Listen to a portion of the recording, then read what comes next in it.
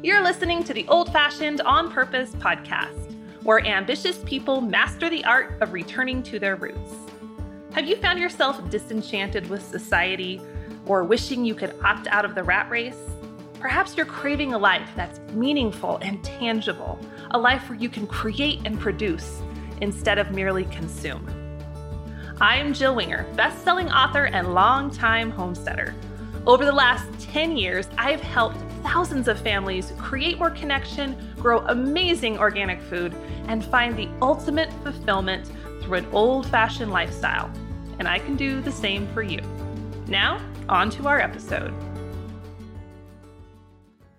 Hey friends, I am officially back. I'm sitting here in my podcasting chair with my podcasting mic.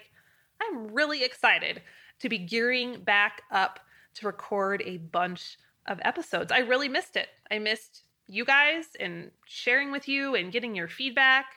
It was really good though. It was good for me to take a break and rest and recharge. It was definitely what I needed. So I'm feeling extra inspired, super pumped up, and I'm ready to roll.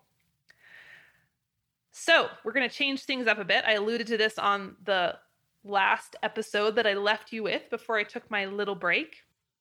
But we are switching over to a seasonal format. So instead of just having a long string of different topics strung all together, which is what I did before, there's nothing wrong with that per se, but I want to get a little more targeted and a little more organized. So moving forward, we are going to have seasons, and each season will have a theme. And this is going to allow us to take deep dives into various topics. Before we were more, high level view, bird's eye view of different things just because we were all over the map. But no, now we're going to pick an area and we're going to get deep and we're going to get super actionable with this information. So it's going to be good. Super excited. And I've been thinking for weeks and weeks as to what the theme of this first season should be. It's got to be good. It's got to be special. And I decided to go a little unorthodox compared to what I normally do, a little bit out of the box. So the theme, drum roll please, for our inaugural season is going to be, we're going back to the beginning. We're going to go deep into actually my origin story and the origin story of our homestead, which admittedly is a little different than what I talk about here. Normally I don't talk a ton about me as much as I try to give you pieces of information that you can take and put to use in your life.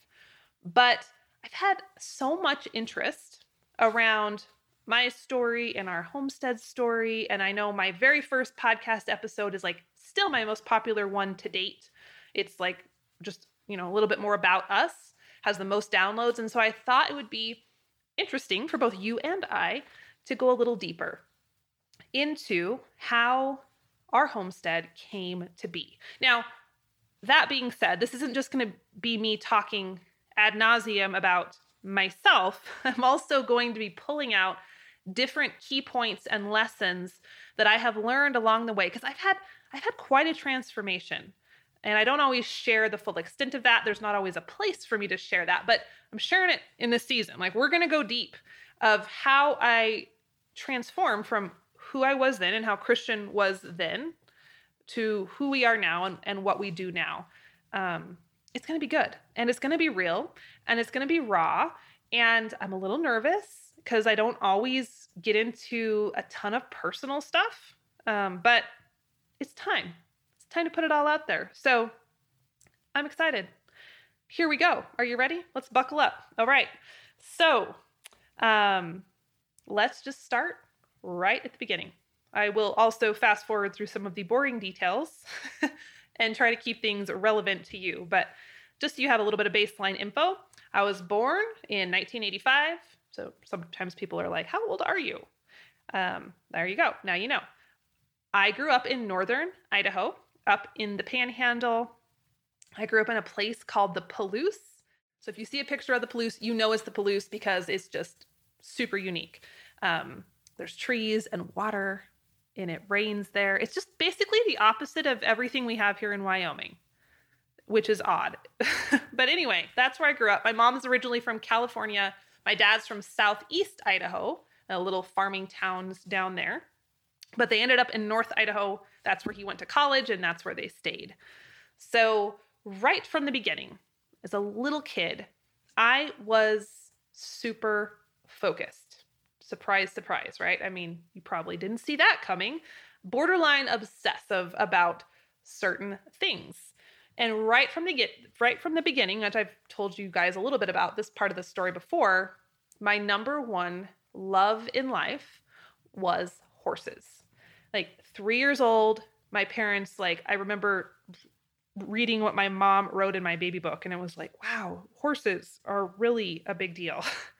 And I was singularly focused on them literally before I could even completely talk.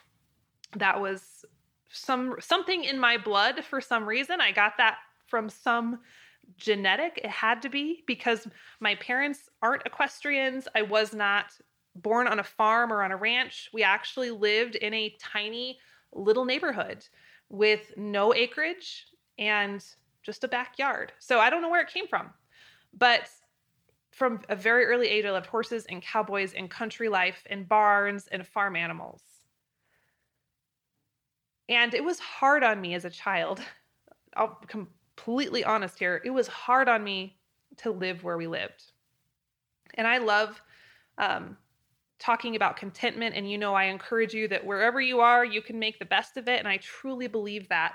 But I also can relate to those of you who long to live in the country, because that was me for a very long time. And I remember I would ask my parents over and over again, because this little housing development we lived in, it wasn't smack in the middle of town. It was a couple miles out of town, but it was still a neighborhood, And I would say, do we live in the country or do we live in the city? Because I so badly wanted to be under the country label. And they would say, well, it's half country and half city. And that would appease me somewhat, because I'm like, well, at least we're half country. It's better than nothing. But I really longed for rural living, as a child. As bizarre as that was, I was 5 years old, and all I wanted was land and animals and horses. Just weird. Anyway, the one saving grace throughout this whole thing was that because this housing development was on the outskirts of town, we had farm fields and open space around us. And so my sister and I have one sister. She's 4 years younger than me. We spent most of our childhood running wild with a pack of neighborhood kids, and it was beautiful. It was awesome. And we would build forts, and we would catch frogs, and we ran around barefoot, and we had a gang, and I was bossy and obnoxious with the other kids, and we pretended and rode bikes. Our entire growing up, and it was awesome. And that bit of unencumbered free range time, even though I wasn't raised on a farm or a ranch, that was everything. And that's why to this day, I still am such a huge believer in giving kids space and giving kids free time outside alone to make their own decisions and to solve problems. And that's what I do with my kids and why I always encourage that. But anyway, that was a silver lining to living where we did. Now, in addition to running wild with a pack of neighborhood children, the other piece of our life that was really, really crucial to my family growing up was church. We attended church every time the doors were open. Sunday morning, Sunday evening, Wednesday nights, and everything in between. And some of you will write me occasionally and ask, what denomination are you? Do you go to church? Do you believe in God? And I will answer, but I don't talk about this publicly often. And I think I've only mentioned this once or twice on previous episodes. It's a very bittersweet period or topic in my life. Church was wonderful in that it gave us kind of a village to belong to. I knew all the adults. They knew me from the time I was little to as I grew up, and lots of kids to relate to and to play with. And, they were my peer group forever. But this particular denomination that I was raised in was very legalistic and very strict. And I don't want to go into the details as far as what I consider legalistic and strict, because I know there's a lot of different listeners to this podcast and a lot of different viewpoints and a lot of different faith systems and denominations of folks who are a part of this audience. And I'm not here to label or condemn any one of those. But I know for me in this particular denomination, it wasn't good. There was pieces of it that were very damaging to me and pieces that I still struggle with to this day. A lot of shame, a lot of guilt. And that's why I've held those cards pretty close to my chest as far as talking about those sort of things publicly. There's a lot of wounds that I'm still working on healing. It's a topic that I'll talk about with close friends, people who I know will hold space for me and understand and listen, but it's not something I'm ready to bring to the masses and ask for their feedback on. So anyway, I won't go into a lot of details with that, but I just want to say that was definitely life-changing for me in both good and bad ways. And I'm sure we'll get into some of those long-term ramifications in future episodes, but there you have that piece of the foundation for now. Now, one good thing about this church was that they believed, well, good and bad. Let me keep listening before you cast judgment on what I'm about to say. One good thing was that they believed that homeschooling was the only way to school a child. Now, I don't agree with that now. I don't agree that homeschooling is the only way. I think it's a beautiful way, but not the only way. Anyway, because of that, my parents homeschooled us. And that was a great thing for me. Initially, they sent me to a private Christian school, but after about 7 weeks, my mom pulled me out because I was so bored I couldn't even stand myself. She had gone in to help with the classroom, and I was like just miserable, being forced to keep up with the pace of the group. It's just not how I roll. I've never been that person who wants to be at the pace of the group. I want to go at my own pace, which is usually hard and fast. And so I'm really thankful that she had the foresight to go, Jill's probably going to wither up and die if she has to stay in this giant group learning environment. So she pulled me out and we started homeschooling, and we were homeschooled, my sister and I, from K through 12 all the way through. And I'm so thankful for that because it gave me a ton of free time. It gave me the ability to pursue passions and hobbies and horses and creativity and even blogging. I taught myself how to code a blog when I was 15 because I had this free time. So that was a really good side effect of being in this church environment. So right from the beginning, I had a very intense personality. Like I mentioned before, I was obsessive over things, very intense. My mom loves to tell stories of how strong-willed I was as a small child. And part of that intensity would show up in how I bossed the neighborhood kids around, and I would definitely have some leadership skills that I remember being brought to the surface as a child. Now, the interesting piece of this, and this is why I'm bringing this up, because I know that I was born with leadership and confidence and definite intensity. However, one of the hallmark portions of my childhood was that I was horrendously shy. In fact, if you go back to any adult who knew me well as a, elementary, junior higher, and they said, what was Jill like? They'd probably go, oh, she was so shy and she hid behind her mom's skirts. That's what people would say about me. No, I didn't do that when I was like junior high. I did that when I was really small. Just clarifying that. But that's what I was known for, was being shy. And that was my identity. And that was my label for years and years. And it's interesting to look back on that now as someone who is not shy. And I can speak on stages, and I have spoke on stages in front of many thousands of people. And I don't feel shy. And I don't feel like I don't have a voice. And I love to speak out, and I love to share. And I ask myself over and over the years, where did that come from? Where did that shy piece originate? Because it's not how I was born, and it's not how I am now. But there was a long period where that was the definitive characteristic of me. And this is the piece I want to pull out for you to take away if you'd like, and maybe chew on a little bit. In previous episodes, I've talked about limiting beliefs. And a limiting belief is simply a belief that you carry that's holding you back from doing whatever you are called to be doing. Now, limiting beliefs are super tricky because we don't usually know they're there. Like, that's the nature of them. It's not like there's something floating around in our brain that says, hey, I'm a limiting belief. Check it out. Like, that doesn't work like that. They're very quiet and sneaky, and they feel like truth at first. And so I had a story for many years that Jill doesn't speak up, Jill doesn't have anything to say, Jill doesn't like people, and Jill is shy.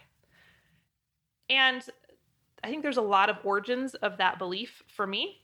I remember some pretty pivotal / traumatic events where adults would get in my face and like demand that I talked or demand that I go with them instead of, hanging out with my mom. Not like in a stranger danger sort of way, even like in a, hey, I'm going to come, do you want to go to the park with me? And I'd be like, no, thanks. My mom was giving her blessing, but I'd be like, no, I don't feel like it. And they were like, why not? Why not? Just like getting really aggressive.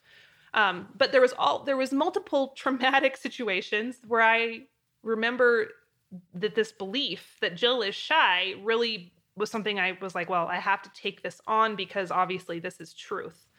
And it wasn't until years later that I was able to unpack that and realize that's not who I am. I'm not shy. I've never actually been shy. It was just a label that was put on me that I've been able to shed. So much so that as I was beginning my entrepreneurial journey, which I'm fast forwarding a little bit, but this is important to this part of the story, entrepreneurship and business is really what helped me to grow in my life more than anything else I've ever done. And that's why it's so near and dear to my heart, because that's when I started to be able to come into myself. But as I would take some personality tests, entrepreneurs love personality tests, and I would be taking personality tests and realize over and over, my test results would say I'm this way, that I'm intense and I'm a leader and I'm gritty and I am focused. But then I would have mentors say, hey, Jill, you're showing up differently. And there was this incongruity. Is that a word? Incongruity. Was not congruent. I don't know. You know what I mean, right? You know what I mean?